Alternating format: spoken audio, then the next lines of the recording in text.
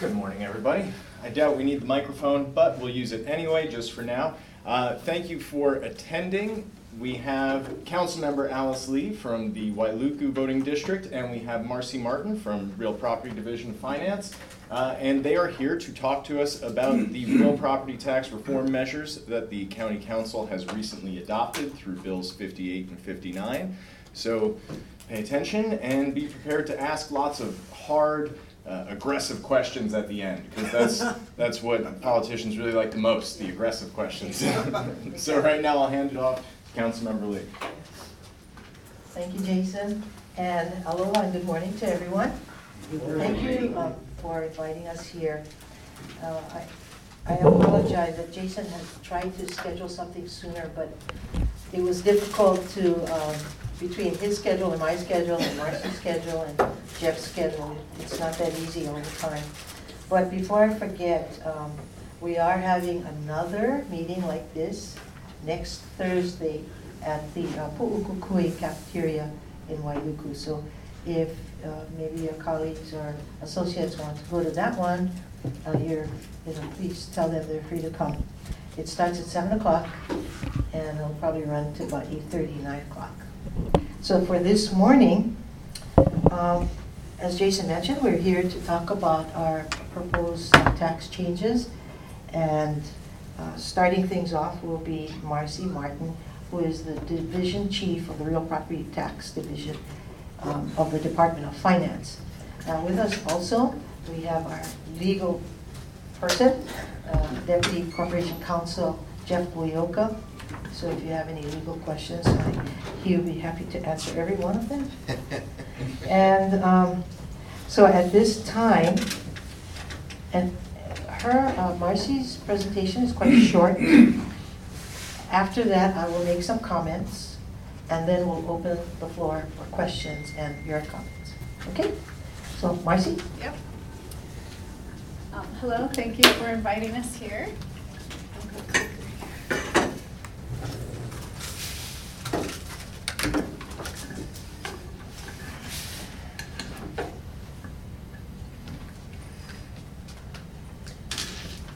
So first I'm going to talk about when will the proposed changes come into effect. So right now, we're in a very critical period, the month of December.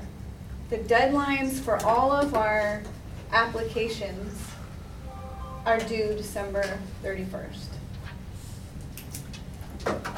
So the applications we're receiving right now will impact the January 1st, 2020 assessment, which goes for 12 calendar months. And then those impact the 2021 real property taxes, which go from July 1st to June 30th, 2021. So as a realtor, those concepts are really good to know when you're talking to your clients, because there's a lag between this date and this date. So right now we're accepting applications for home exemptions, agriculture use values, circuit breaker. Circuit breaker is our tax relief program. If your real property taxes exceed 2% of your adjusted gross income and you have a home exemption, you should consider applying. So our assessment date is January 1st. And then on March 15th, we send out assessment notices to every address on file at the Real Property Assessment Division. Now, you all are my coworkers. We are all in this together. The best thing a realtor can tell their clients is make sure your clients have a good mailing address with our office. Everyone should review their assessment notice on March 15th. You need to look at your classification. You need to look at your gross value. Your gross value should be around what you could sell your property for as of June 30th from the prior year. You need to look at your exemption. If you're entitled to the home exemption, you're gonna see the exemption that you're entitled to, and you see the exemption amount. Your gross value minus your exemption is your net taxable value. That's the value that the tax rates will be applied to. You have from March 15th until April 9th to informally have any corrections made to your property assessment or to file an appeal. Our deadlines at our office are statutory. There's no, oops, I forgot to apply for my ag use, it's January 2nd. We have hard deadlines. Our appeal deadline is a hard deadline. We don't accept private mail postage. We use the IRS postage rules. If you have clients mailing in an appeal, use the US Post Office, get your appeal postmarked April 9th. But prior to that, call our office. If you or your clients have any questions regarding your value, your classification, call our office, talk to your assessor. But if you don't agree, then you lodge your appeal. So between April 9th and April 19th, the Real Property Assessment Division totals all of the assessed values, and we provide a certification to the county council. The county council uses that certification to deliberate on tax rates, which will be established in June for the tax bills that get mailed out in July and again in February. I mean in January, and then they're due February and they're due in August.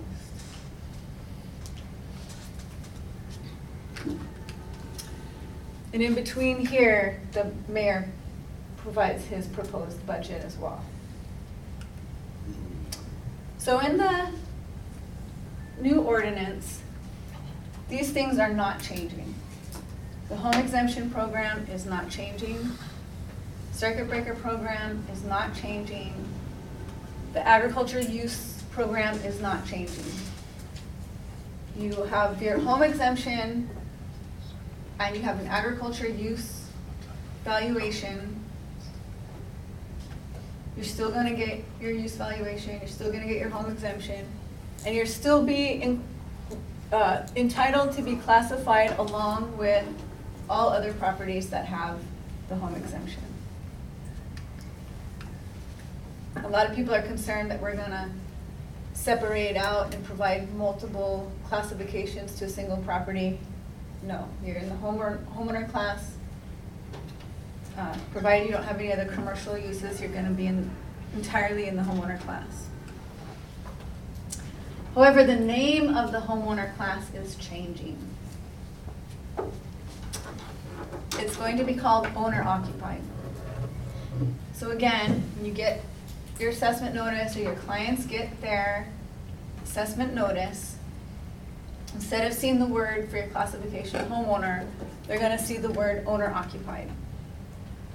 They need to look down the assessment notice, look at their exemption value, make sure that that $200,000 is still there, and make sure that the exemption is also on your assessment notice below.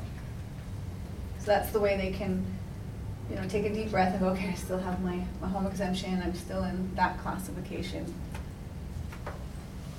So this is a big change.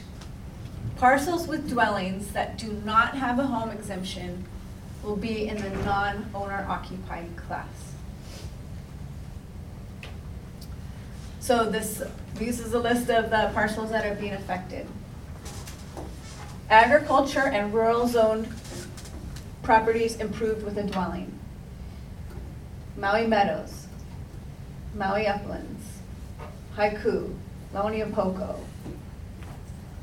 All those, they have the dwelling, they don't have the home exemption. Last year, their assessment notice is going to say agriculture. This year, it's going to say non-owner occupied.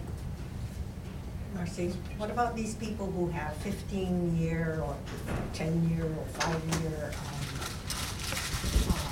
leases?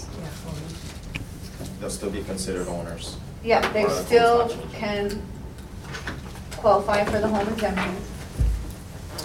But if they're condo owners, right, they might be in the apartment class this year. Next year, they're gonna be in the owner-occupied, I mean, non-owner occupied class. Conservation zone with a dwelling, gonna be in the non-owner occupied.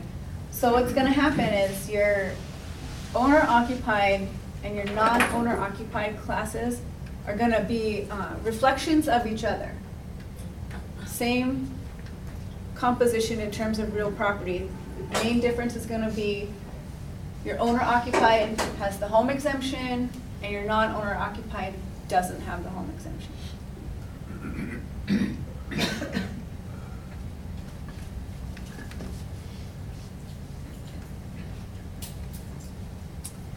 The other thing that's changing is that we're going to get the ability to have tiered tax rates in the following classes: the owner occupied, non-owner occupied, short-term rental, commercial, and industrial. So what a tiered tax rate system means is that within each of these classifications, there is the capability of having 3 different tax rates based upon value thresholds. 3 different tax rates on each property, on a particular On property. a property based upon value thresholds.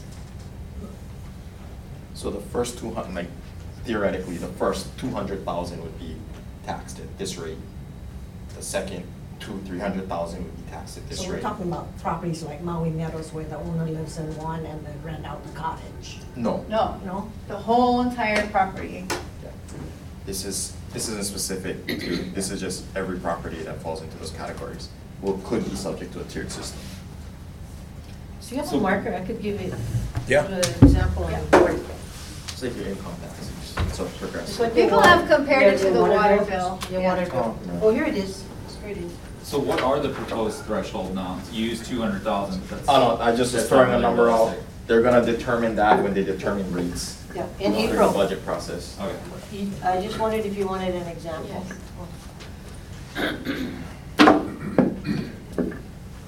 Would this apply for owner occupants too?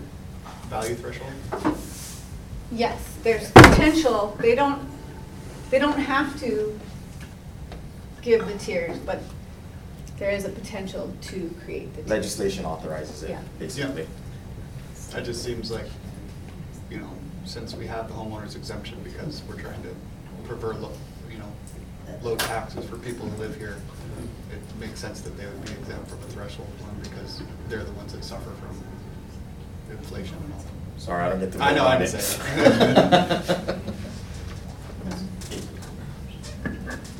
Can you see that? It's 800,000 in $1, not 800. Oh, yeah, okay, okay. That's why I didn't want to do that one. Is this for all of Maui County? Will this apply to Molokai too? Yes, The one there, 0. With zero, yeah. Yeah, it's gonna apply to anyone in these classifications, so Lanai, Molokai, Hana.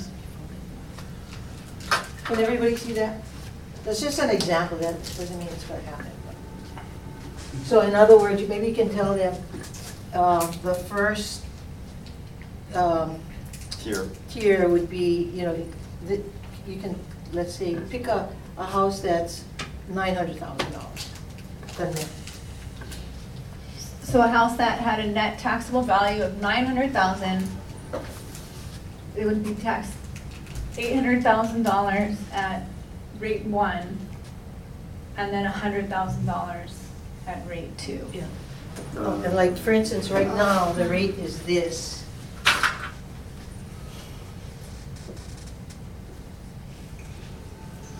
Let's say this one, this is just, Hypothetical. yeah, hypothetical.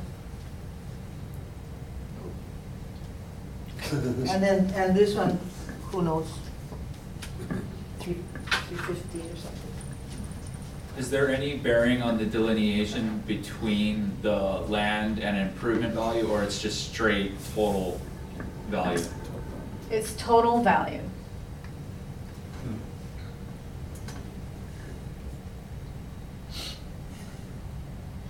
So right now, when you appeal your assessment, you appeal on total value. As appraisers, we come up with total value. That's using our evaluation methodology, that's how properties sell. But we will display land and building value. Currently, we have two tax rates. We have one tax rate for land value, and we have one tax rate for building value. Passage of this law also combines those two into one tax rate for total value. Historically, they've always been the same. And though. historically, they've always been the same, so no one really Noticed. knew that that existed. But to be transparent, the Real Property Tax Division would like to continue providing land and building values on the assessment notice and on our website, because we feel it's, helps the taxpayer kind of understand where their assessment comes from. For a condominium, that's not necessarily true, but if you have, agricultural land, for example, large acreage, it's nice to know what your land is assessed for and what your building is assessed for. Two of the other counties don't display that, but I will probably continue to fight for providing that information, just for information for the taxpayer. But ultimately, we're held accountable to the total value. Are any of the other counties using a tiered system? Or, Yeah, That's what I Honolulu thought, yeah. has a residential, the class is residential A. Yep. It's a little different than our setup, though. Yeah, okay, yeah. and it's only 2 tiers, and their rate is very high, 3 times ours. And another question, why were you able to vote on that without talking to us before? Because we kind of feel that you swept everything under the rug. And I don't think it's fair because we were not really able to share. That's your question. Yeah. That's me. That's Okay. That's a political question. Just, I agree with her, push this through. Yeah. She without any takes care consideration. of the implementation. So if you have a question, if somebody died or divorced, what happens to the title and this and that, and home ownership passes, those kinds of assessment issues are all hers. Mine would be policy questions, like yours. And so with regard to pushing things under the rug, this is what, December 13th. We don't make a decision till April and May. But you voted on December 1st, correct? It had to be voted before the 1st to be applicable for next year. Okay, what we did was we did 2 things in passing the ordinance. Number 1, we created the ability to charge by tiers. Yeah, so we created the tiers. We don't have to use them, but we can use them. And second, we created new classifications. Other than that, we didn't do anything. So, I don't really believe anybody can, you can accuse us of rushing, but we started this back in the summer, and we had public meetings, and first and second reading, in addition to our community meetings and publicity on we had a special, what is called a temporary investigative group of council members, 4 of us, that actually made this proposal, and it was passed by the council, and we had 7 of those meetings. So I don't really believe that we rushed this process, and we are making every effort, now that we're done with the ordinance, we're making every effort to reach out to the community. Yes?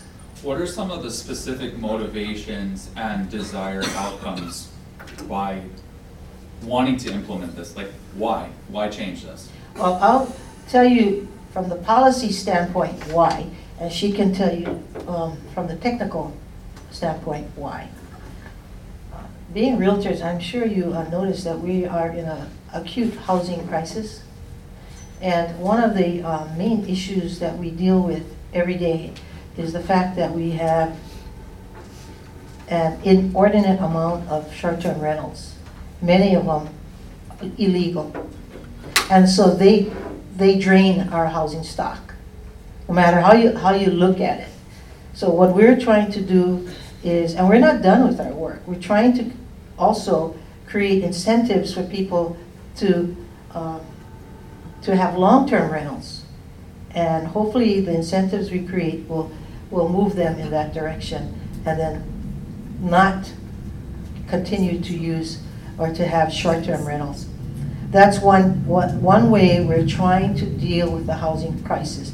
In addition to creating new housing, which you know is very difficult, because every time we try to develop housing, no matter where it is, nobody wants it in their neighborhood. Nobody. You know, and it's very tiring and frustrating for us. When we're running for office, everybody says we need affordable housing. That is, every survey, every poll says the number one problem, the number one issue that the community wants the council to take care of is affordable housing. The minute we get into office, they don't want that affordable housing, not in their backyard. So we have that issue. We also have the issue of water, you know, which is ridiculous because we have more water than Oahu. Our aquifers in East Maui and in the entire island consists of 427 million gallons a day. Yeah? Oahu has 408 million gallons a day. But in our case, every time we try to develop water, we get sued and we're held up in court. So which way we turn, we keep trying and we keep moving in these directions to develop new infrastructure, develop new housing stock. But we also have to look at these types of situations where we can encourage people to put their units back into the rental market. And this is a very important concern of ours, yeah? So it sounds like affordable housing is the major initiative here, which I completely agree with.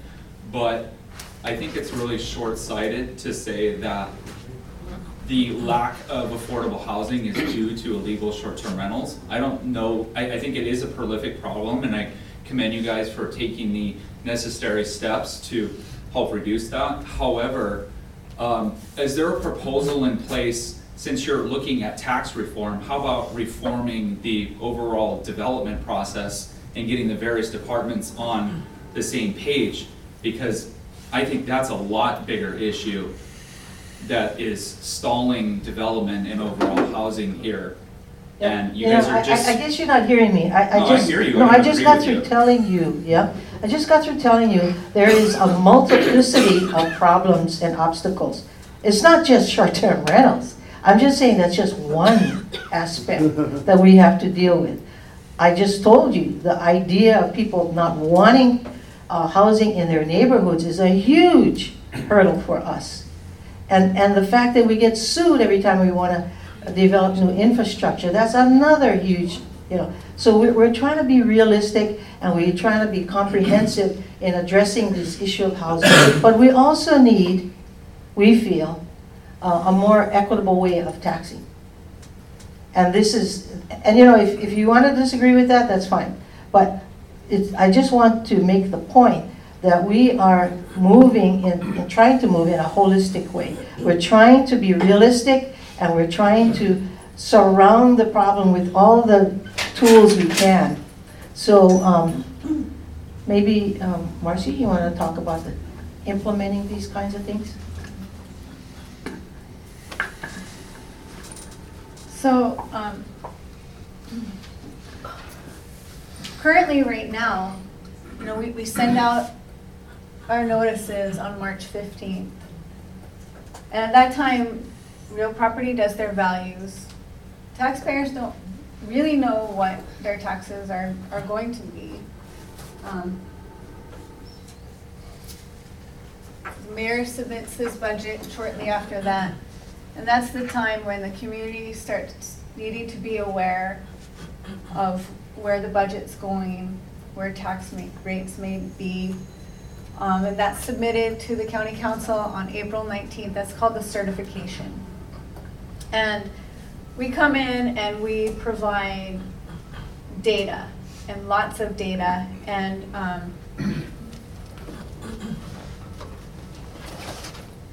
we provide this statistical package here, explaining, what the trends are, where values are, what's changed. This is available online. Excuse me. If you go to the county website and in your search you type in assessed values, you can see this for a few years. Marcy, there's water. Yes. So that's what we will do to assist in this situation. We'll provide all the different value scenarios and all the statistics that are needed for people to participate in the process. Okay. Do you have more slides? No? Okay. I keep switching back and forth. Oh, I see, I see. Okay. If you have more questions for Marcy, we'll come back to her. But I just want to point out a few things. Another reason why we are looking at tax reform is we happen to have the lowest tax rates in the United States of America. And so when people want better roads and they want better infrastructure and they want a lot of things, that takes money. And our main generator for revenues is real property taxes. So we have to take a look at this. Why are we, and even the state legislature, the legislators keep telling us every year, why don't you raise taxes? Why don't you raise taxes? Because we complain to them, give us our share of the TAT. And they say, well, you're not really taxing your folks. You're like everybody else. So we have this constant argument going with the legislators. The best states for property taxes in the US are Hawaii, and then here comes Alabama, Louisiana, Delaware. We're the lowest. Now, the $2.90 is really, I don't know what the word is, generous. Yeah, that's very generous. We've always tried to keep our taxes low so that it wouldn't create a burden, especially on our low income and average income people, right in here. So that is another reason why we're looking at tiers. Creating a second tier that may or may not be higher. See, we haven't decided yet, and that decision won't happen until April. So you have a lot of time to lobby the council members, etc., on what you think would be reasonable rates. It's right here. The $2.90 is what we pay now per thousand. Yeah. So we were discussing loosely that maybe we might raise the second tier a little bit. And then this one is the one that would probably affect the richest people on Maui. And so we also found out that over half of our properties are owned by people not from Maui. So again, I think this is ample justification to try and revamp our tax system and provide something more equitable so that there's kind of a protection for those who want to live here on a long-term basis and not just speculate. So that's where we are. Yes? Do you anticipate the overall tax liability for any of the given tiers reducing from what it currently is? I mean, I know that you guys are, you need to raise the rate amount and the assessments amount correlate with the overall market, but do you anticipate any of those tiers reducing, kind of nullifying those other factors, reducing them from what they currently are? I know that's kind of a complicated question. No, I don't anticipate reduction. It's quite possible it won't change. It's very possible that, because we're not doing this in a vacuum. We're going to wait to see what the budget is like when it comes to us. I mean, if the mayor reduces his budget, why would we increase the rates, right? So until a lot of things happen, until we see the certification of revenues, until we see the mayor's budget, until a lot of things happen, that's when, and then community input, that's when we'll make the decision. So who knows, that 290 may stay the same for all tiers. Okay, yes?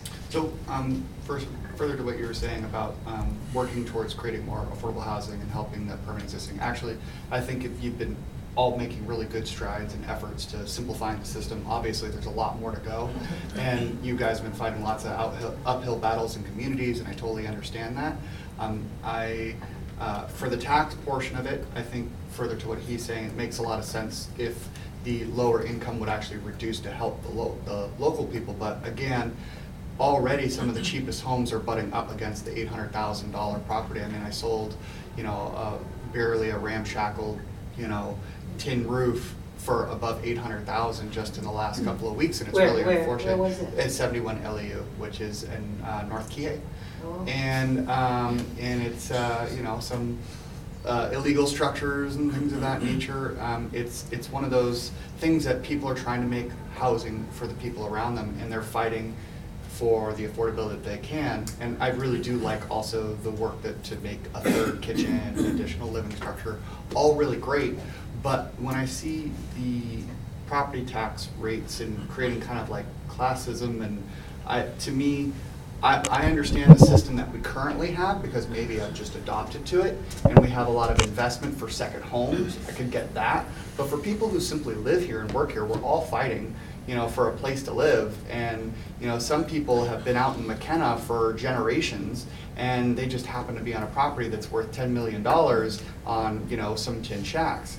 So, I mean, we're trying to take care of those people. Yeah, and that's why I think if you guys clarified and just avoided that class fight within the homeowners exemption, that would be okay, and not do that stuff. But if you're going to be talking about doing this for investment properties and rental properties and whatnot, that makes a little bit more sense. I think it just kind of overly complicates it. If you need to raise the rates, I mean, I understand it's one of those things. You do have a lot of our income that's being taken from the state, and we have lots of issues with our finances. But I don't know. It just, to me, it would be better to unify us to fight the state as opposed to fighting amongst each other about the scraps that we have left. Well, I think you make a good point.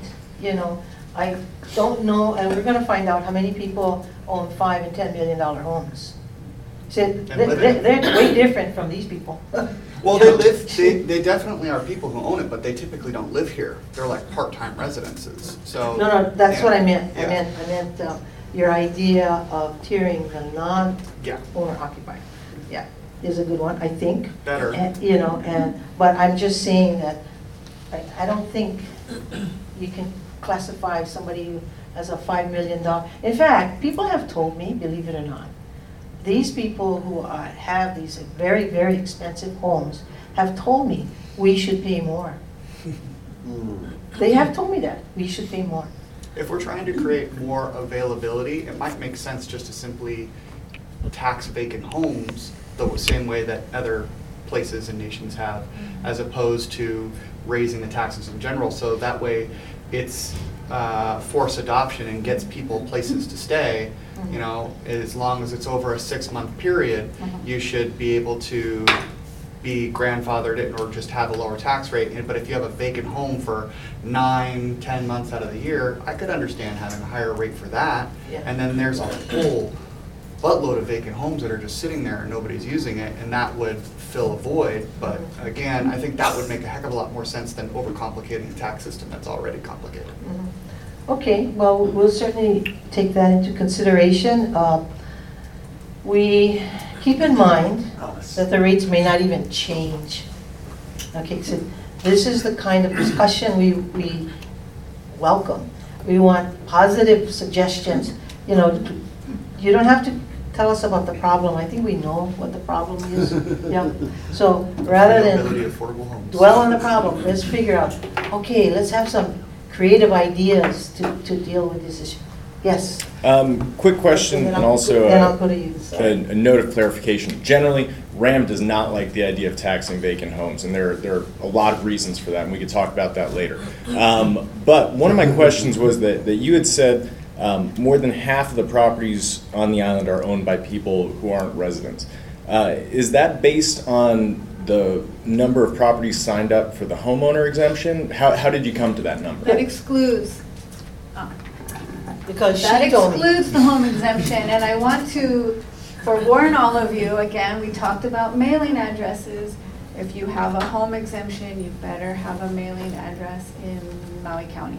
So the reason I ask is I've heard from actually a couple of people, and this is primarily anecdotal, that they are landlords and they rent out one unit on their property, and they tried to get the home exemption, and they were told that they can't get the homeowner exemption because they're not entirely occupying. Wait, now you're moving on to a different subject. But let me address that. Okay. But what I'm saying is, That can't be if that's the separated out. perception, and that's how you're coming up with your number of half the properties. No, she's by Okay. addresses. So if you have a rental, you are still entitled to the home exemption if you live on the property. And the whole property gets the homeowner tax rate. So you just, here in Kahului, we've got a whole bunch of 2-unit properties. They all get the homeowner tax rate on the entire property, and they get the $200,000 off of their value. Okay, then that gentleman has been waiting. So you used Alabama as an example of lowest Okay. state property taxes. However, Alabama has the highest, within the top 5, of sales tax. So we keep trying to equalize how tourism and everything is affecting the island. Yet we're in the top lowest for property taxes. We're also in the top 5 lowest for sales tax. So, you can't really use Alabama because they compensate by sales Well, tax. I'm reading what the I know, report but you're using says. a partial truth. Yeah. So Okay. you gotta look at how they're bringing all their revenue. You can't use one argument and then not look at Okay, the other one. I was just trying to give you examples. I'm not trying to equate Hawaii with Alabama. I don't think Alabama is one of the top destinations in the world like us, Okay, so let's use what you just said is, Yeah. we're trying to equalize what tourism's doing to the island in terms of infrastructure and everything else. Taxing the homeowner over and over and over again is not balancing out what's happening to the island as being a destination, as you just put it. Sales tax would take care of all the people stopping off at the airport and going to Costco, and equalize how people are spending their money, whether it's on boogie boards or cases of water. Property taxes are We have, county revenue. no, because per state constitution, the county Yeah. has no authority to do anything other than property tax. Property Yeah, tax. but Yeah. but the council can go to the state and legislate to try to bring in revenues that direction. Good luck to you with that, man. Yeah, well, we just said that we have a hard time doing that. So just keep hitting the homeowners over and over and over again. Yeah. You increase, is the short-term rentals part of that amount of people that don't live on island? Because there's hotel resort, condo resorts, short-term vacation rental properties. If they're part of this mixture of what you're throwing out as a number of non-owner occupied, that's zoned for that. Yeah. And those are high-rise condo complexes. So you can't take that and say, everybody's not living on island and here's the percentage. I want to know the percentage, if that is part of that number. If you take that out, what are we really talking? Okay. You can answer that. Yeah, we have that available, and it does include the short-term rental condominiums, which most of them are. If you go to the HTA website, you can really get an idea of the makeup of Maui County. Most of, large portion of our housing is being occupied in these resort zone areas. Yeah, we're not trying to overburden the homeowner class. How can we? We haven't changed the rates hardly. $2.90 per thousand. That's why we get criticized by the state, because it's too low. But what we're doing is we're not trying to change this category, and we're not even trying to change this too much. We're looking at possibly changing, adding a little bit. But it all depends on the budget. If the budget doesn't call for substantial new revenues, why would we? Why would we? You know, if the budget right now is like 850 million, why would we raise it to 950 million?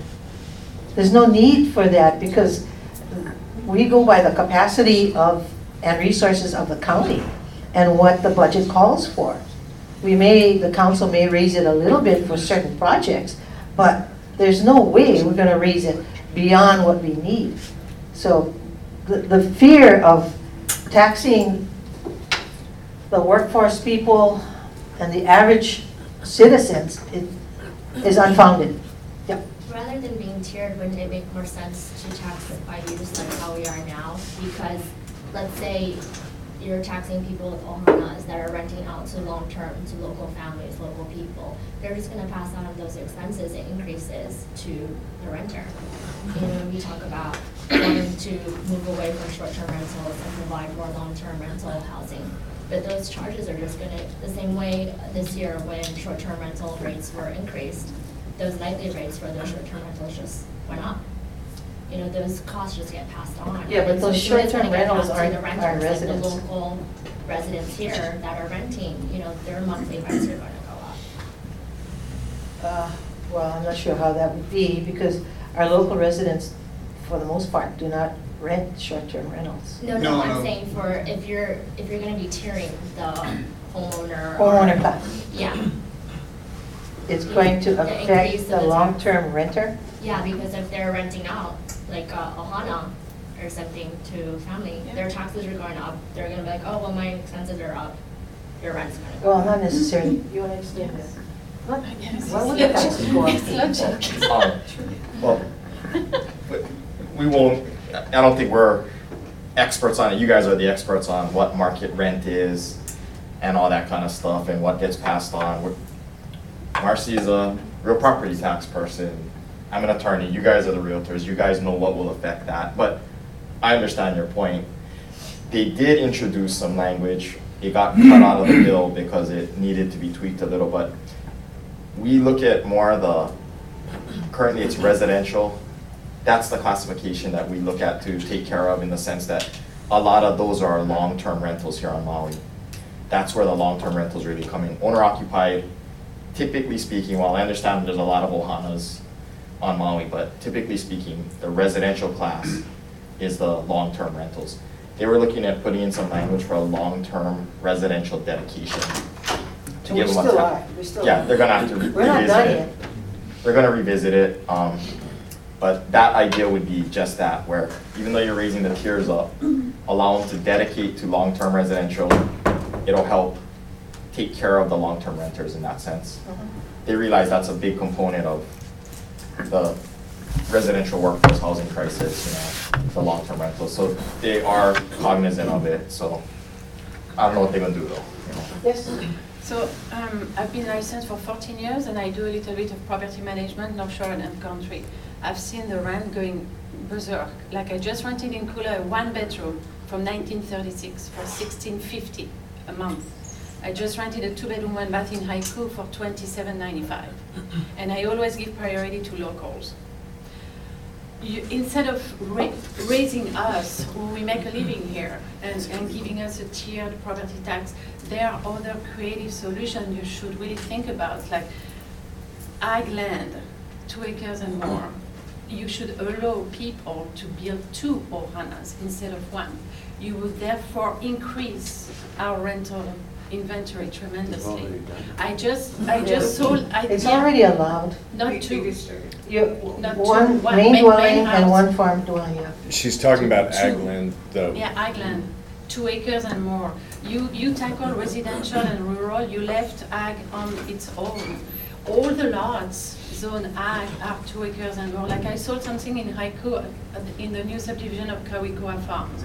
My buyer is building his new home. It's gonna be a long-term rental.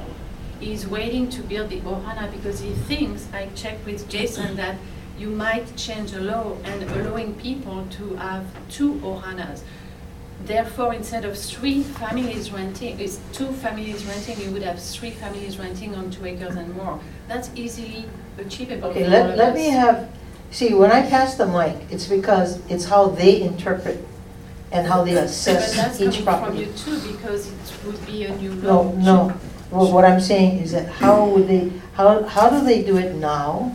And how, what would it take to accomplish what she's suggesting? No, it's actually not an RPT thing. They're talking about land use regulation.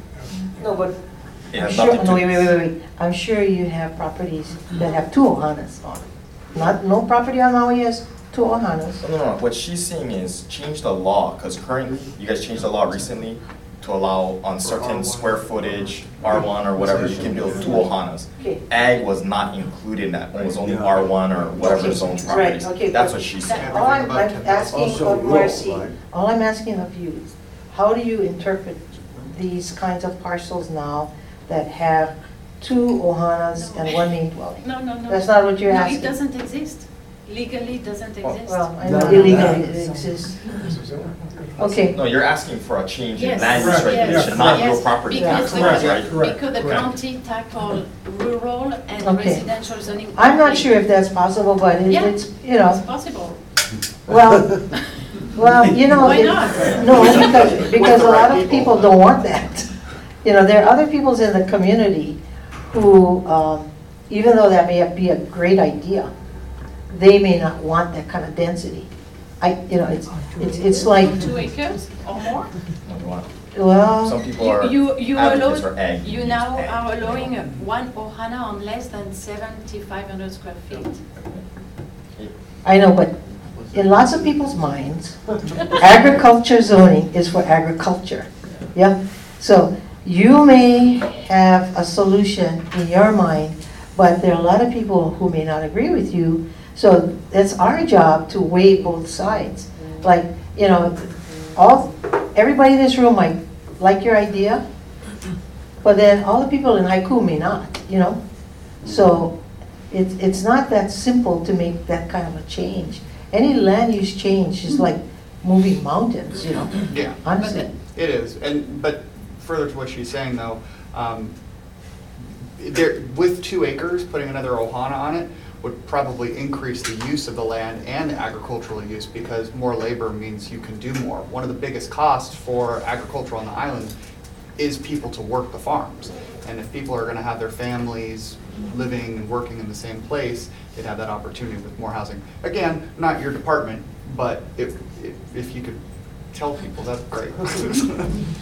It's Alice. Okay. Yeah. Well, I don't really have land use, but I am on the committee, and the problem is, again, and we can, all of your input will be, you know, conveyed to my colleagues, but I just want you to know that we've had a few housing projects, you know, Makila Farms and Successful, too. other, you know, ag housing projects on the west side that were denied because they don't want that kind of density. I mean, it's the community saying, hey, we don't want this. So we can't force things on people, Was that the?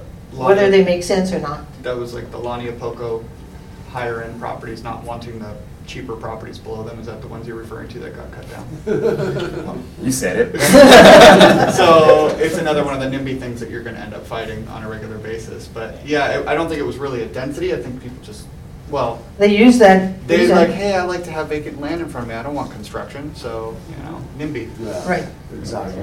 Okay, and there was a question back here? You had a question? No? I think the Answer. name, the word came out, the NIMBYism has already been brought Oh. out here. Oh. But it goes to housing stock, so if you're looking to increase housing stock, at some point, you have to balance and say, just because they don't want it in their neighborhood. I mean, we saw that with the water meter issue when they wanted to give more water meters for upcountry, and the opposition, people waiting years and years, and now, oh, because there's gonna be people living here now, we can't have that. So this, I mean, as a council, we have to say, at one point, we have to say, We gotta stand up to the NIMBYs and say, wait a minute, we matter too. People who want homes, want affordable homes, or they want rentals. Every time you have a great project come up, you have this opposition because, oh, we don't want people living in our neighborhood. That has to stop. That has to stop. And if we can figure out a way to Well, we stop have to it, be stronger. We have to be stronger. We have to come together. All the people, everybody have to say, wait a minute, we need to have homes for our working people. okay, here's Do a it. suggestion. Check the record. I voted for every single housing project. Oh, But my colleagues didn't. well, that's. My colleagues didn't, so those are the people you have to talk to. Because right now, you're preaching to the choir. Okay, well, great. I'll get to you, but Cassandra, you had a question? Yeah, well, a couple of observations. You know, our real property tax rates are low, but in other states, that includes education, which we do at the state level. So to just say that our real property taxes are low is not the full picture. We're primarily focused at low to moderate income households, and inflation has increased the value of the property. So even though the rate is low, the property value goes up, and the home exemption was reduced a number of years ago. Yeah. So, you know, those families are still, they're very marginal financially, and every time the assessments go up, even if the rate stays the same, it makes it harder for them to stay in their homes. Right. And the assessments go up because we don't have enough inventory. And to your point about comparable rates, we have the lowest rate in the state of Hawaii. Lower than Kauai, lower than the Big Island, lower than Oahu. So let's skip Delaware and New Jersey. The other counties are higher than us. Yes? Back to the NIMBYism thing. Alice and I were at the Waikapu meeting this week, 3 projects on the table. 1 Hawaiian homeland, 161 parcels for Hawaiians. They wanted it in, they go, send this to Lahaina, they need it more there. 1 100% affordable, 80, I think it was 81 lots or something. Really nice green space, everything. Oh, it's too much. You know, these are people, this is the Waikapu Community Association. NIMBYism is going to be our biggest hurdle. I think that is the thing to address. There is a term, YIMBY, that they use in San Francisco. Yes, in my backyard. I think we need to sort of start a YIMBY campaign to say, this is the way to solve, you know, we need to fight NIMBYism with YIMBYism. It was amazing to hear these people going, 4,000 plus Hawaiians on the wait list. 100, and they're like, we don't, this, not central, no, this needs to be in Lahaina. I know, and everybody says this. Everybody who comes to testify before us says, I support affordable housing.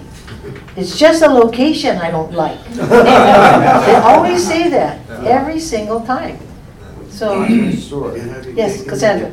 I have one more comment about using the address as the documentation on whether it's owner occupied or not. There are a lot of properties that are held in trust that are being administered by a trust company that could be on Oahu or even on the mainland. Sometimes one spouse has died, but the remaining spouse is living in the house. It is owner occupied. So I just have a concern if the only criteria is the address. So the criteria for the home exemption are many. One criteria is you cannot be delinquent. Another criteria is you must file a state of Hawaii resident income tax return prior to receiving the home exemption. So we go here, the application is December 31st. So in April 19, I filed my 18 state taxes. If you do have a trust or someone who's taking care of your taxes with a mainland address, you must add a second address to your property record. You can keep that mainland address, but you must have that mailing address in the county. So they're big workarounds, easy to do. We just simply add that second mailing address And the mailing address is just one of many requirements, but you do need to meet all of, and you need to be living there. So you need to meet all of those requirements. Jason? I want to kind of add on to that and also clarify the concern that I was trying to state earlier. I love the homeowner exemption. That's great. But let's look at separately, my concern is your picture as far as more than half of the properties are owned by people who don't live here. I'm not sure how accurate that is, because you have a lot of properties that are owned as second properties by a family member who inherited them, or they're purchased as investment properties because some auntie had a deal for somebody. And those are people who might be from Maui for multiple generations, who have multiple properties. They might take the homeowner exemption on one property, but the rest of their properties are non-owner occupied, and they'll be impacted. And I think if we go into these tiered tax systems with this notion that non-owner occupied means some foreign investor, the approach is going to be significantly different than if you view it as somebody who's trying to keep a property in their family that's been there for multiple generations, which is also occurring in the non-owner occupied classes. She searched for it through her computer, so maybe you can explain. It's just mailing addresses, basically, is where those addresses came from. Where do people get It's statistics, their man. mail? It's, yeah, there's the funny saying in the Mark Twain saying, there's lies, there's damn lies, and then there's statistics, right? That's a good saying. Yeah, Marcy, I have a homeowner exemption question. It's, a homeowner has a homeowner exemption, and then they move to a new location, a new home, permanent residence here in the county. How does that homeowner exemption transfer? Okay. This is a big one. You need to report that you've moved from your one home, and you need to reapply at your new home prior to December 31st. As a matter of fact, I would suggest if you do any kind of finagling with your title at all, including death, check with our office, reapply. Right? You're deeding some of your property to your children. I'm condominiumizing my property. I'm moving my property into trust. All of those things, take a look at it. If you have any questions, come to our office, ask your attorney, but there can be a gap. It's not transferable. So, if you buy a house that has the home exemption in January, you'll get the previous owner's home exemption for your February payment. If you buy a house that doesn't have a home exemption, you won't get the home exemption for that Marcy, year. explain that you set the taxes per Yeah. year, that's why. Taxes are set Yeah. on an annual basis. Annual so basis, so just you get what you get. yeah, you get what you get. So as a realtor, that's something you need to look at when a buyer's coming into the home. You need to understand the January 1st and the fiscal year. You need to look at what that property has currently and what it will have on January 1st. Because I can tell you one issue, it's not a super common issue, but someone dies, they have a home exemption, they sell their property. They lose their home exemption.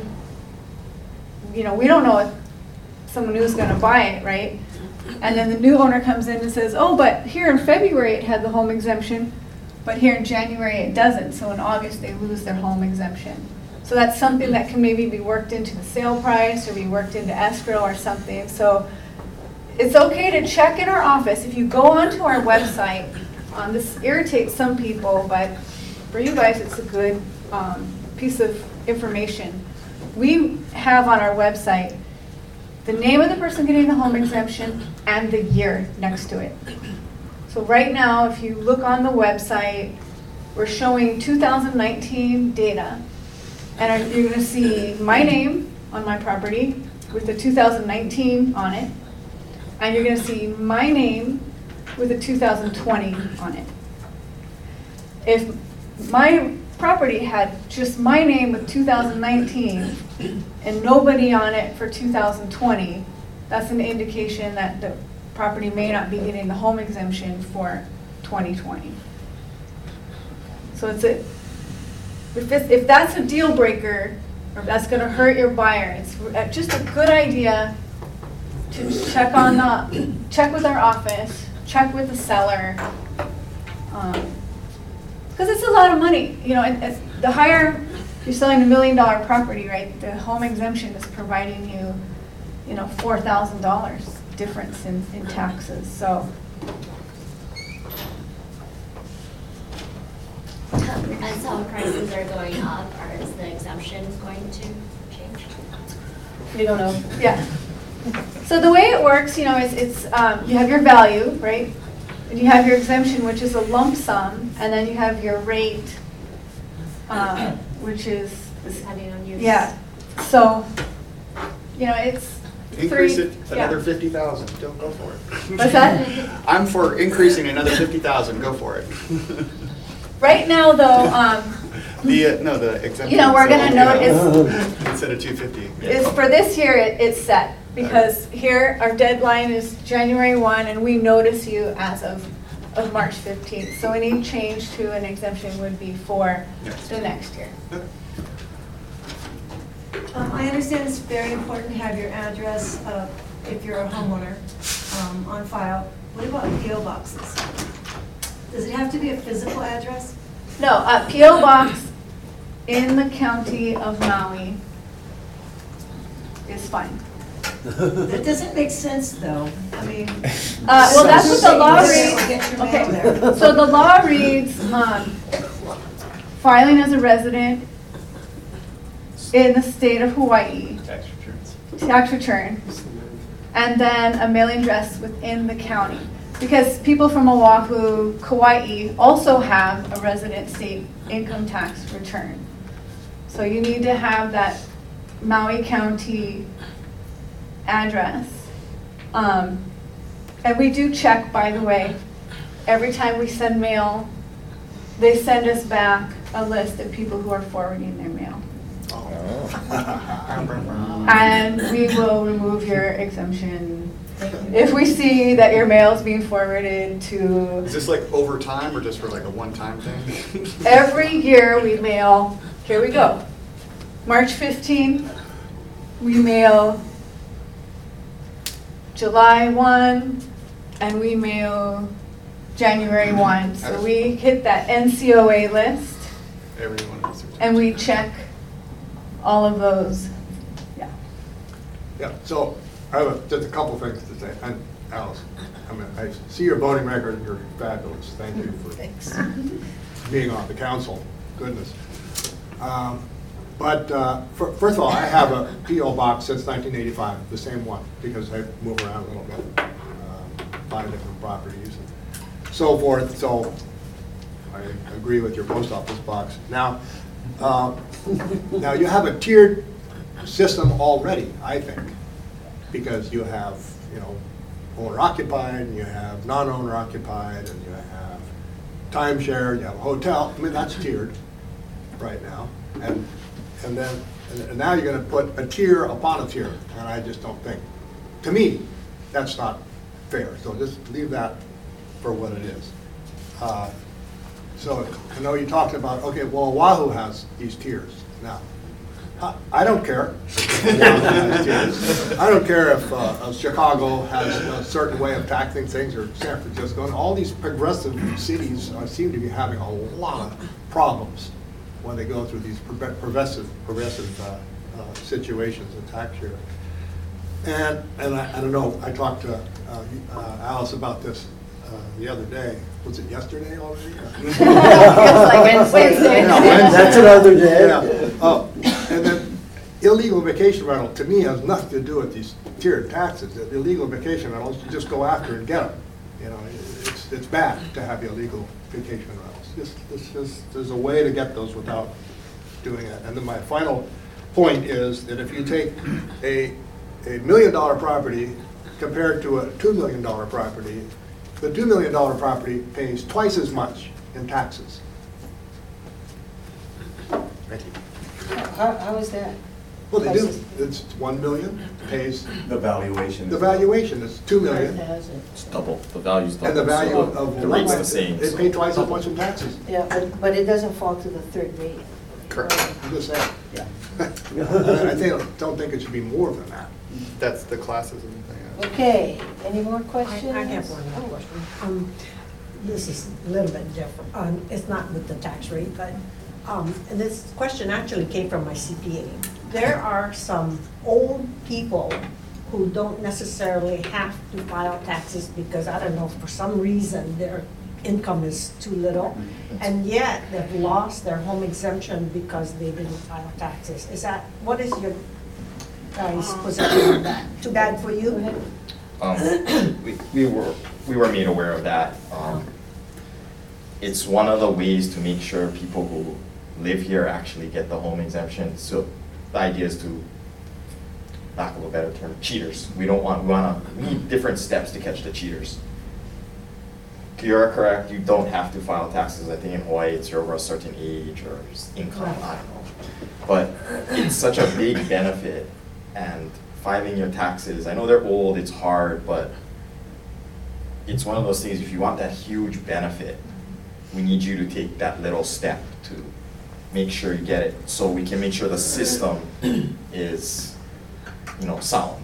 Because when they started doing that requirement of the state of Hawaii income tax or the address report in the county, you guys bounced out a ton of home exemptions.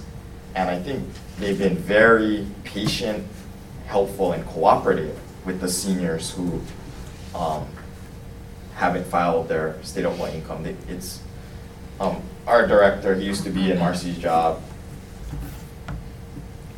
He knows that you gotta take care of the seniors, like, he's not trying to tax anyone out of their homes, he's trying to work with them, so. Just please, there's a lot of organizations that will help the seniors file their taxes for this purpose, so, please. Do you have a question, Rudy? Yeah, I can, to his comments, yeah, I had this issue last year when I went to the state tax office about this happening, the reporting between the county and the state. But there is a form, there's a state form, I'm not gonna tell you which one it is because I don't remember it, but they have a form for people like that don't file taxes, are not required, but there is a form for your people in that category. So they need to do it, so whoever's doing if their taxes are helping them, tell them they need to get that form and just file it, just file the form. And that'll cover that issue. It's a short form, right? It's a short form, just do it. But, because some people, they just don't, they're not required to do the taxes, and so they fall into this bucket, and then what had happened was actually, one of the people in the tax office had a family member that fell through the crack on that too. So that's when they became aware of it, just because of that. And then they started doing this reporting between the county, and so tell your people that are in that category, they just need to get that form and do it. Yeah, I don't have the number off the top of my head either, but it's a very one-page form. And we just did it with some of the clients. Jason, do you have a question? Yeah, so one of the key components to me that I was disappointed to see leave the tax bills was that dedication for long-term rentals and long-term affordable rentals. Are there any thoughts or any structures that the council has been considering regarding that, and when you hope to implement it, what it might look like? Yeah. Why don't you answer that question? I think you're instrumental in us taking it out. Yeah, I wasn't instrumental in taking it out. What was proposed, we had 4 council members doing a take, so there was everyone had input. So what started off here, went here, and then it just became unworkable in the time frame to get everything passed by December 31st. So the biggest concern with that was when we were moving the condo, going from actual use to highest and best use on condos. Because one of the things on condos is they told us, the condo owners did tell us, a lot of them do long-term rentals. However, they're zoned in hotel resort, so based on highest and best use, even if you're doing a long-term rental, you go into the hotel resort class or short-term rental class. So the council, because they couldn't get their long-term dedication language squared away, just decided, you know what, we'll leave condos as is, we'll revisit when we have more time.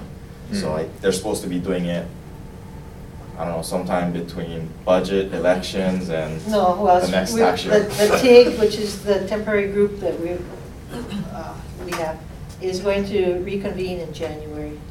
Oh, okay, good. But the big issue was they were trying to figure out if they only want to give this long-term rental dedication if you're renting to affordable renters or, you know, at residential workforce housing rates. Who gets it, how to verify. Because one of the things they do with dedications is when it's worded, they need to make sure that it's enforceable by RPT, so. It's not worth the effort. And if they're not there, they'll be taking rentals somewhere else, so just. That sounds crazy. Well, it'd just be hard. Okay, we have a question here and then there. So, going back to the short-term vacation rentals, you know, right now the island has a program where each district has so many short-term permits that can be issued. And a lot of areas aren't even full. So, you know, trying to group everybody's, all these illegal vacation rentals, it comes down to enforcement. And this issue keeps coming up every single time I go to a short-term vacation rental discussion is everybody in the crowd says enforcement, and the council says we gotta, you know, somehow penalize everybody or go after them with taxes. But it comes down to enforcement, because there's only so many permits for each district. I think Wailuku even has some openings. So I just want to make that point. You know, if we're not going to enforce it, we keep raising $20,000, $30,000 a day for violations. The planning department does that. Yeah, everybody's ignoring that though, but it comes out of the council, you know, as far as putting this stuff out here for us. You know, somebody's got to start enforcing this stuff, and then you'll get within the permits and track down the offenders. And you know, Honolulu seems to be going in that direction of enforcement. Absolutely. Yeah, we agree with you, and that's why the planning department is the department which enforces what you're talking about. And then maybe, do you have a relationship? I'm sure. You can explain. You know, in my experience, the enforcement process is alive and well. We get lists of properties that are being enforced whenever, you know, planning sends a notification to property owner. We're also being made aware, and we're checking that against our home exemptions and our classifications and whatnot. So we are working, even our AOAO declaration program, we're finding that the property managers are being more forthright as time goes on. So it's a process, but it is in place, and you know, we are seeing the results of it. Somebody back there had. Can you comment again or elaborate? I think you touched on it a little bit, but how to keep in check the property tax liability for high value, long time Kama'aina property where the income level does not even touch the value of the property. Can you comment on how you're going to keep that in check? Okay, so that's the circuit breaker program. Can you explain that, please? I'm sorry. Yes, so if your property taxes exceed 2% of your adjusted gross income, you may qualify. So as a public body, circuit breaker is one area like the home exemption that can be looked at and can be tweaked for tax relief. So always be aware of this program, the circuit breaker program. Right now, the application period is still open. It's between August 1st to December 31st. And I would advise all of you, just pull an application off of the website, just so that you know what's required. But this gentleman first. Yeah, just back on your previous point, thanks for sharing that information in terms of what's really going on in the planning department and enforcement, because this point is really a huge one, and a lot of us have been arguing for this for years, and there was such an absence of enforcement, and it was chalked up to lack of manpower, improper tools, or we don't have the right stuff. And a lot of money was spent on hiring from the mainland, blah, blah, blah, all this stuff. And there's a huge gap between reality and perception. And what I just heard you describe was the reality of what's going on. And maybe what Michelle needs to do is call your favorite journalist at the Maui News and say, here's an update for the public. You don't have to say the SNFs in your neighborhood have been found to be running an illegal rental, but you need to the county needs to start communicating on those efforts, because otherwise these gaps between perception and reality exist, and people just don't know what's going on. And you know what happens if you leave a void in people's minds, and there's been tough stuff going on, generally they'll fill it with more of that bad stuff. So I think just clearly communicating, hey, we're making progress, we're not there yet, but here's where we're at, and tie that into, I think, some discussion about the caps for short-term rental in different communities. These ones are full, these ones are not, they're still, you know, tie it into a larger picture, but I just think some good, solid public relations on the part of the planning department would go a long way, because otherwise it's just, yeah, nobody knows and everybody thinks the worst. Back to the circuit breaker for a minute. Hypothetically, if you have a divorced couple and one of the parties lives in the home and has a homeowner exemption because that person lives there, when they apply for the circuit breaker, are the 2% based on the owners on title, or just the person who has the homeowner exemption? Household income. That's what I find. Yeah, so if they're divorced, hopefully they're filing separately. And you really need to talk to our Treasury Department. They accept the applications. They're in, not where motor vehicles are, but it's next door. And I think the application kind of goes into detail. They walk you through it and tell you what, you know, what to fill in, what bucket. And that's why I advise you just, you know, as people in the real estate community, look at that form, know what's available. Ask yourself, is the criteria good criteria too? You know, maybe something needs to be adjusted, and it's been adjusted over time, circuit breaker, so it's. Do you know the answers to that then? No, because every situation is different. Yeah. That's why I think you should look at the form and figure it out. Yeah, and talk to Treasury, and it walks you through all the steps, because there's so many different scenarios. But if they file separately? But the home exemption is granted to the person living there. Marcy. Yeah. With these things, it's so fact specific Yeah. that I prefer she didn't get into a big hypothetical Yeah. situation with you on record here. And I would strongly suggest the law is in Article 13 of Chapter 3.48 Maui County Code. Please take a look at it. There's a lot into it. The circuit breaker is by no means simple. Thank you. Just a quick question on the circuit breaker. Does that have to be applied for on an annual basis? That is such a good question. I'm so glad you brought that up. Yes. So the home exemption you do not have to apply for every year. Agriculture use, we ask you to apply for between every 4 and 7 years. We send you a notice reminding you to reapply. Circuit breaker is every year. You've got to remember to apply every year. And with home exemption, we do send disallowances too. So if you have to reapply for the home exemption, we will send you a letter, which goes back to why please make sure everyone has a good mailing address in our real property tax system. I have a question. I hate beating this dead horse about affordable housing, but you guys use an example of Lana Poku. I have kids and grandkids. I would love to move out of my house so they can afford.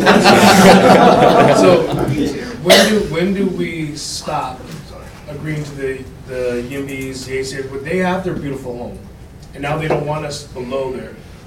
Who is going to fight for my grandchildren on this council? I want a list of people that agreed with the people on the hill and not the people down. I want to know who's saying no to my grandchildren, and when are you guys gonna stop and just say bullshit, and I'm gonna do it, instead of building hotels after hotels, or agreeing to a subdivision that, to get into the subdivision, you have to pay $1 million to move in. That's not helping us, that's not helping affordable housing, so who's agreeing or giving the go on these subdivisions that are not even benefiting my children? Well, there's 9 of us. But are those 9, I mean, nothing against like you or anything, but are those 9, are they the only ones that can tell those people up on the hill yes or no? Well, So when they ask for our vote, okay, why are they not what I'm doing saying, it? What I'm saying is that there are about 3 of us, maybe, that vote for housing projects all the time. Because we realize no housing project is perfect. Right. And we're over 10,000 homes in deficit. So we can't be picky and choosy all the time. So we have to take what we can get in terms of housing. But there are other members on the council who don't agree with us. They will say they will vote with the community. So that's what happens. But that community has a lot of money in their pocket, and they've already got their dream home, where our kids can't get that dream home because you guys approved this subdivision, and then you said, but no CPR, and then 6 months later, they got these small little cottages, but that's not a cottage, that's where I'm storing my shed, but there's 5 people in that shed. It's getting illegal, but nobody's penalizing them because they have the money in their pocket. So who's those other on that list? I want to know who those other people are voting against them. And, maybe we should remind them. Well, Jason can tell you. Okay. Remind them what their job is and their role is in this. Yeah. Not just beg for my vote and then turn away from everybody. I'm not saying you're doing that, but I'm just saying the other ones, that's. Well, I can tell you one thing. Yeah. I think you guys endorsed all of them. Not me. We'll be there next time. 2 things. One, it's you and Tasha. Who's the third person? Yuki Lee. Okay, so there you know, those guys vote for every project. The second thing is, Joe, you go like Waikapu meetings. You get there, when they start saying, oh, we don't want houses, we have to talk to them too. It's like, it's gotta be, we have to really take on this NIMBYism. It's really gonna be important to get workforce housing built. Yes, it's true, but it's hard for, like when I was at the meeting, it's hard for me to stand up and say, like your concerns don't count. I mean, because their concerns do count. But we wish that they would have a broader understanding of the issues. Oftentimes, the main concern is traffic. Yeah. But they have to hear about. And you can't argue against that. There's always traffic. Yeah. But I've never seen a housing project that didn't have any cars. So, I don't know, this is a reality, and we all maybe have to slow down a little bit. But in my mind, I've been in the area of housing for a long time. We need to spread the housing developments around. That's one of the practical things we can do. Central Maui, as you know, is just overwhelmed. And there's room in Haile Maile, upcountry, there's room elsewhere. Just spread it around, and people have choices where they can live. But you're gonna see, our council is a little different, even though they're a little slow with regard to approving some projects. Everybody wants change, and Tasha is a tremendous advocate for housing. And even like my committee is water, she'll say, okay, Alice, you want housing, where's my water? That's how far she'll go, and I say, I'll get it to you, but the thing is, I don't know if your association does outreach in the community or any kind of ads or Facebook messaging, because honestly, we really need help. With 3 out of 9 on the council, it's hard. We get outvoted all the time.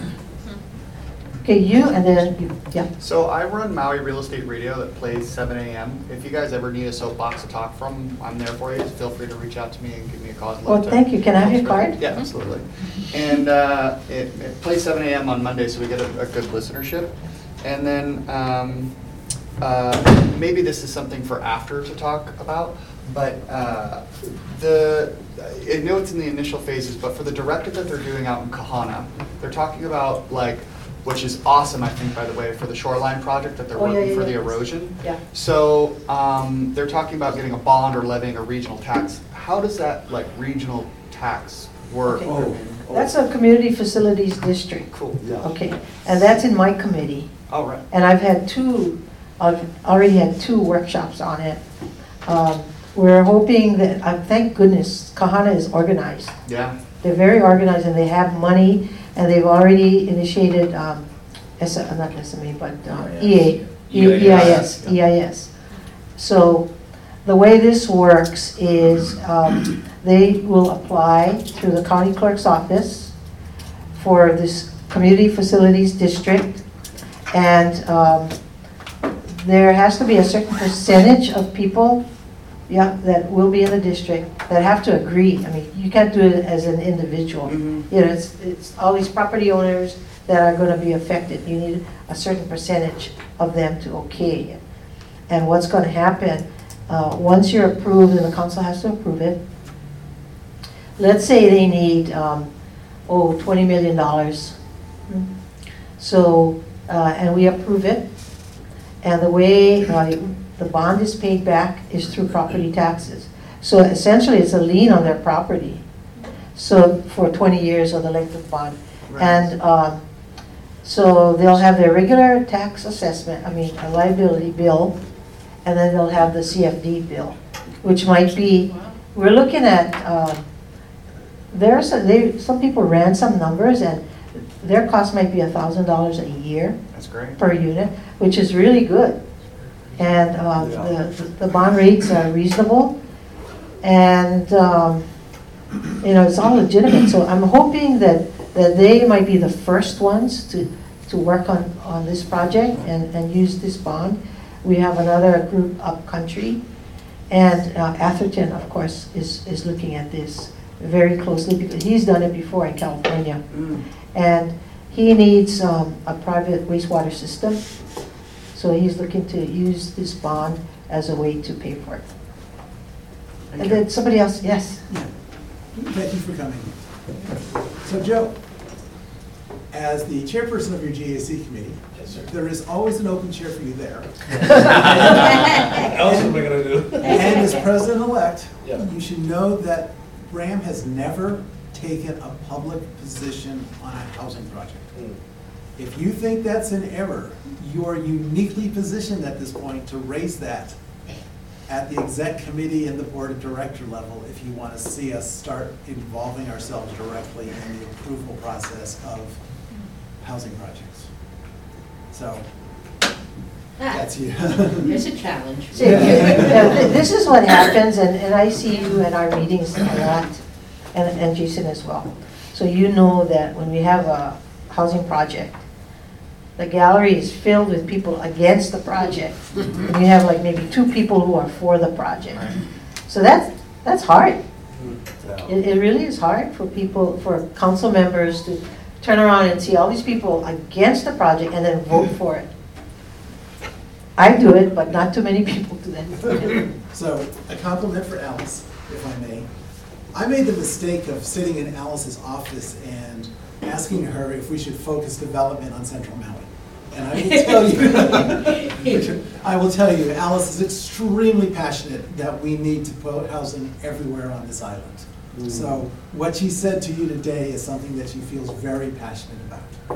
And I thank you for gently beating me up in your office. Not violently beating me up in your office. And a quick question on the circuit breaker law. Is there an age limit? And did I read the form correctly that the value of the structure cannot be more than $550,000? So there is no age limit, because dire financial times can happen to anyone.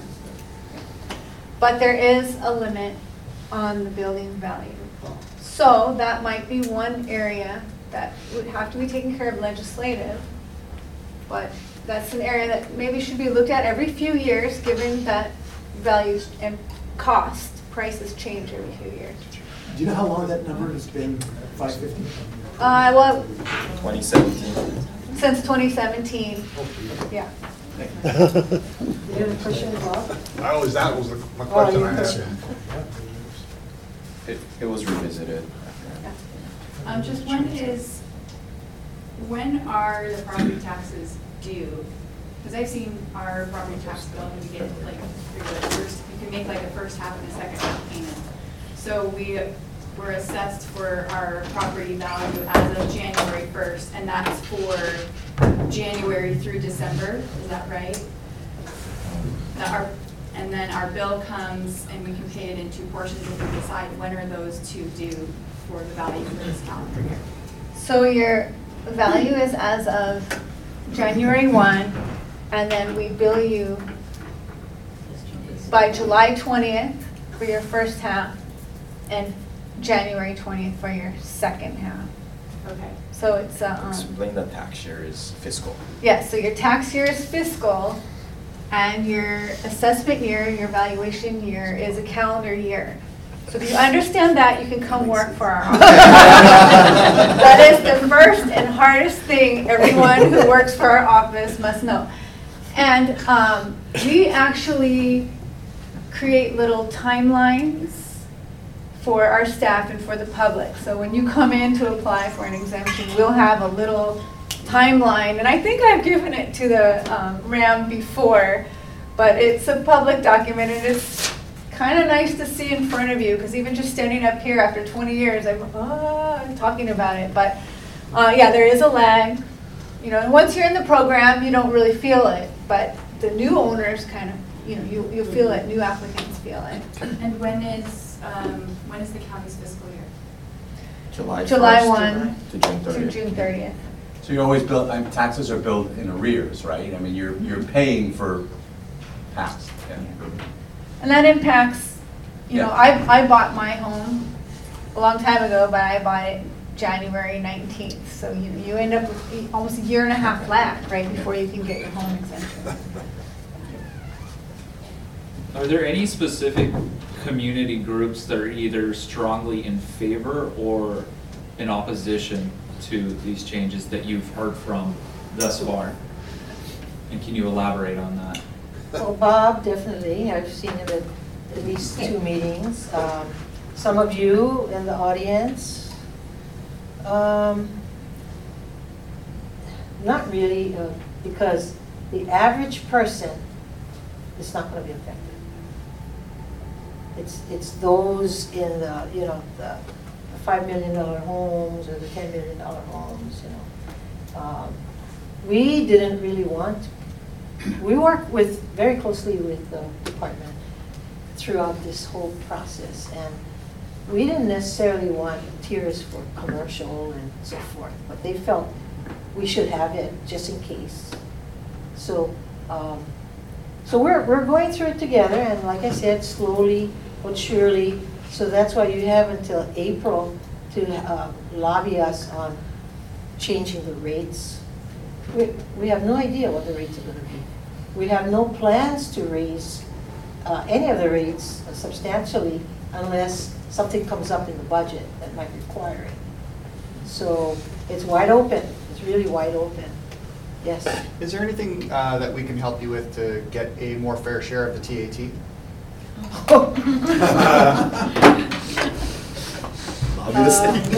Allow me to stay ledge. Maybe something as a group we come together and, you know, because we have a lot of expenses and we have a lot of tourism here per capita. I know. We need help.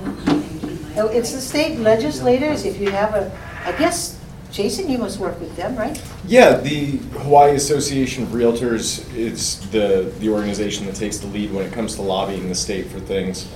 Currently, we don't have it on the HAR agenda for this year to lobby for an increase in the TAT. Roy, do you have more to say on that? Yeah, so as the chairperson of the subcommittee of taxation for HAR-GAC, the state and in particular the senator who is the chair of the Ways and Means Committee, is not going to give one penny to any county that he doesn't have to. There is you're gonna see. How do we make them have to? What you need to do is you need to get this guy voted out of office. Who is that? Senator Donovan Delacruz. Oh. Yeah, well, he's on Oahu though. That's right, that's the problem. It's an Oahu senator, not in our district. And he's the one that's gonna try to, I can tell you what the bills are gonna be this year.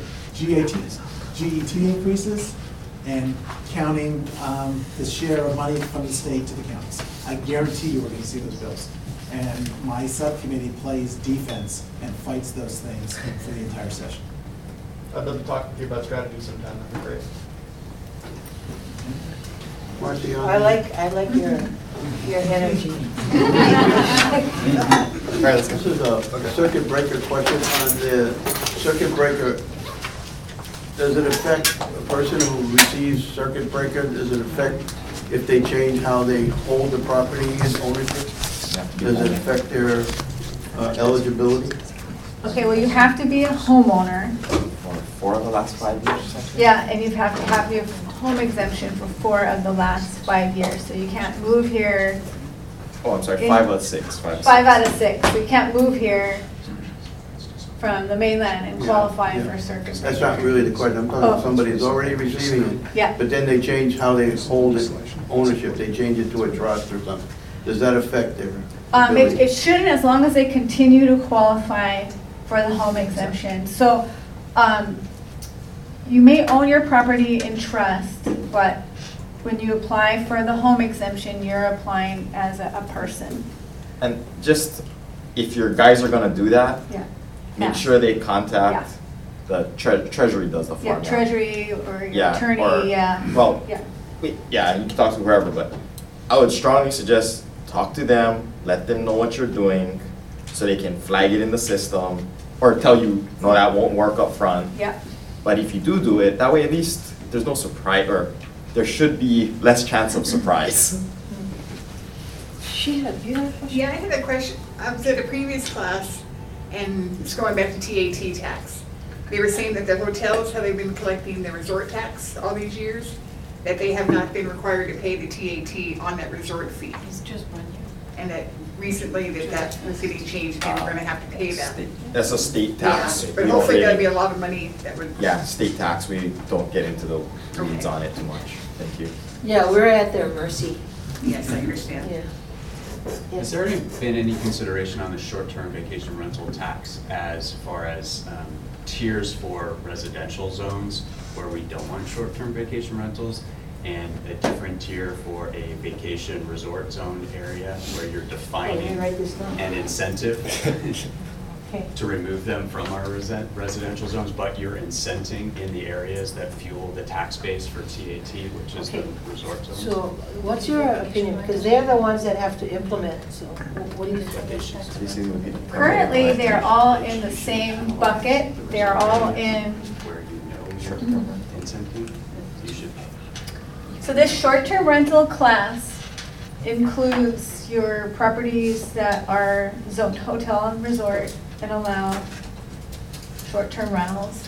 It includes the properties that are zoned apartment that are allowed to do short-term rentals. And it includes those properties that have the short-term rental permits.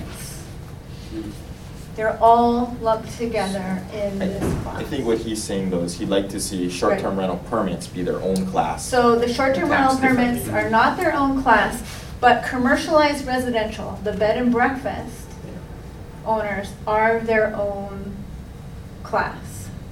The point in where I'm going is I fail to see how a multi-million-dollar oceanfront property in Wailea is going to benefit our housing stock, right? But I do see how our housing stock is being reduced, and everybody knows from a short-term vacation rental perspective, the economics play out much more in the favor of somebody renting on a short-term basis than a long-term basis in a residential community. So if we want to fight the housing stock, we're putting a huge disproportionate burden on the visitor designated areas that are supporting other things like TAT and a lot of the economy on this island versus what's happening in the residential. I can't say probably what's gonna happen, and this will be the argument. Not saying right or wrong, but if you put all the guys who actually get the permits into their own class, they're gonna say, see, we became legitimate, and all you're doing is punishing us more. Yeah, and that, it all gets back to enforcement at the end of the day. And one thing we should keep in mind is actually, there's also a land use and zoning issue that relates to this, because when you look at the short-term vacation rental permits, that's simply a permit that allows you to actually do that. The fees and all the costs associated with that, insurances and everything you need to get are huge. They're already penalized to begin with, and they don't get the benefit of having the zoning, which of course is transferable if you decide you want to sell the property. So I think those groups have argued very successfully that they're in a fair area right now, and they've already been penalized significantly above and beyond. Based upon today's structure, yeah. I agree with that. Sure.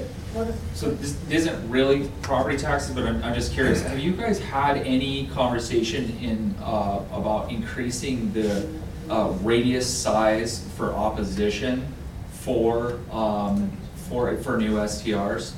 Because like in agricultural communities, I mean, 500 feet is nothing, right?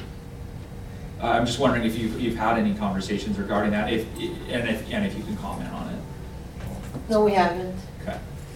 No one's brought it up, actually, that Yeah, I I mean, know of, that I know. I live in Conopoli Coffee Farms, and those are 5-acre lots, right? And the vast majority of the community is drastically opposed to that, and there's a number of people who are trying to go through that process.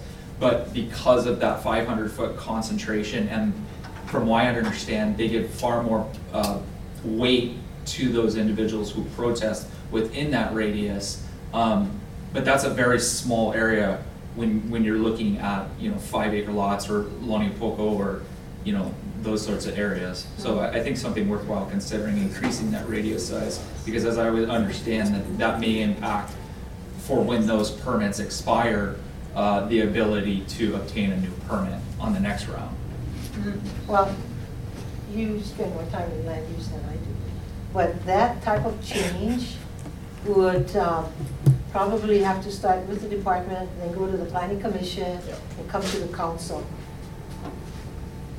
We may see it again maybe in a year and a half or something like that. It's kind of a long process. Yeah. But we'll certainly take it into consideration. Thank you. And then you have. My question's for Mercy. What exactly is commercialized residential? Like, what would be?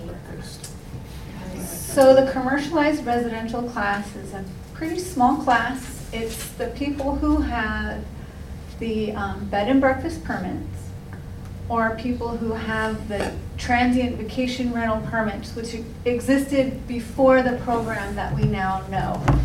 There's a handful of those as well. So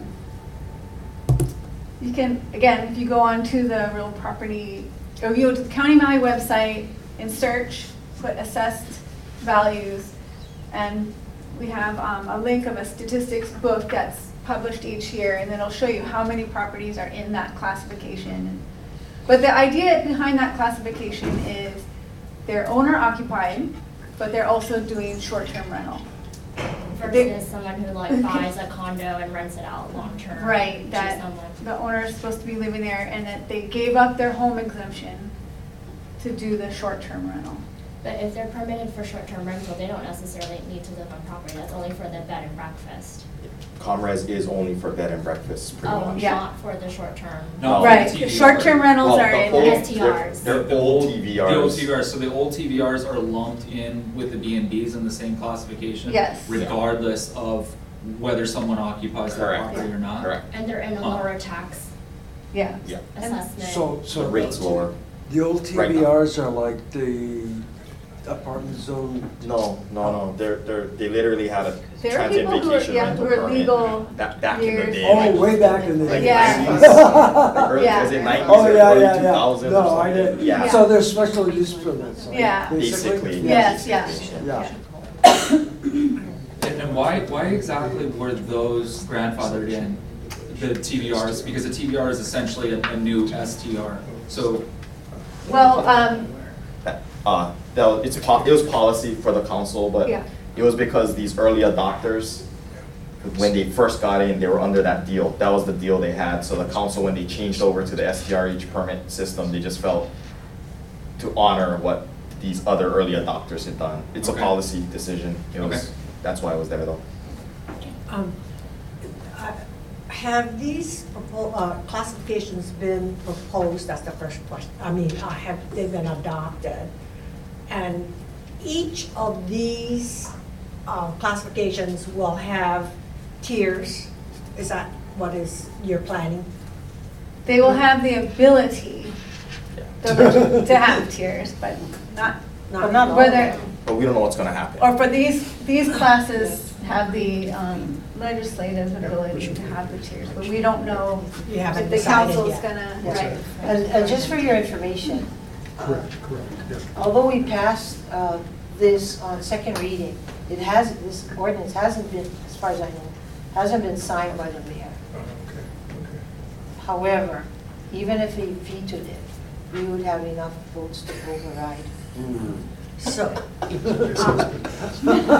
So these classifications have not been accepted yet. Is that yes or no? We're in the process, they're in the process, like she said. Yeah. The mayor has to sign it into law, but if he decides to veto it, we have, I believe, we have the votes from, judging from how everybody has voted in the past, since July, we have a minimum of 7 votes, as far as I know. The proposal is that each of these classifications will have tiers. Is that correct? It's gonna depend. They're Yeah. gonna establish the tiers when they establish the rates in April, May, during the budget session. So they could be tiered, they might not be, we don't know. But the ability to do it exists due to Bill 59, 58 and 59. Did somebody else have their hand up? So, again, we're not rushing this. So if I understand, you created a frame, correct? Yes. But, and the frame so far is empty. Yeah, it's very empty. Maybe you should communicate with us, maybe an article in the Maui News, so we all understand, because I really understood that it was done. No. And please I don't know come how out else to those to, hearings. I don't know how when they're else said, to come out. word this, but we just created the framework, but we did not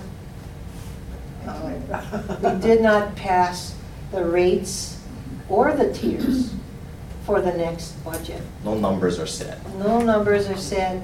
We don't even receive the mayor's budget till March 25th, and that's just receiving it. Then we gotta go to all the districts and get input from all the communities, and then we have deliberations. So around the end of April, we make our decision, and we make our final, first reading, second reading in May. So that's kind of a long time from now, but that gives you guys a lot of time to provide your input. Yeah. Any other questions? You know what, if you have further questions, please give it to Jason. We see Jason all the time. And we can, I can pass it along to Marcy, or Marcy can pass it along to me. And we'll try and get back to you as soon as we can. Because a lot of you have had good suggestions. And this is the kind of input we're looking for. Yes. Alice, thank you so much for coming today, and please know that this organization is here to help too, and help you, and you brought some of those issues up, so I guess it's on us to rally the troops here, and we'll do our best, so you're not feeling alone in there. So. Yeah, but we'll do our it best. can be lonesome in the chambers. I know, yeah. but we're here to help too, and it's a two-way thing. Thank you for coming, Martin. Thank you. Okay.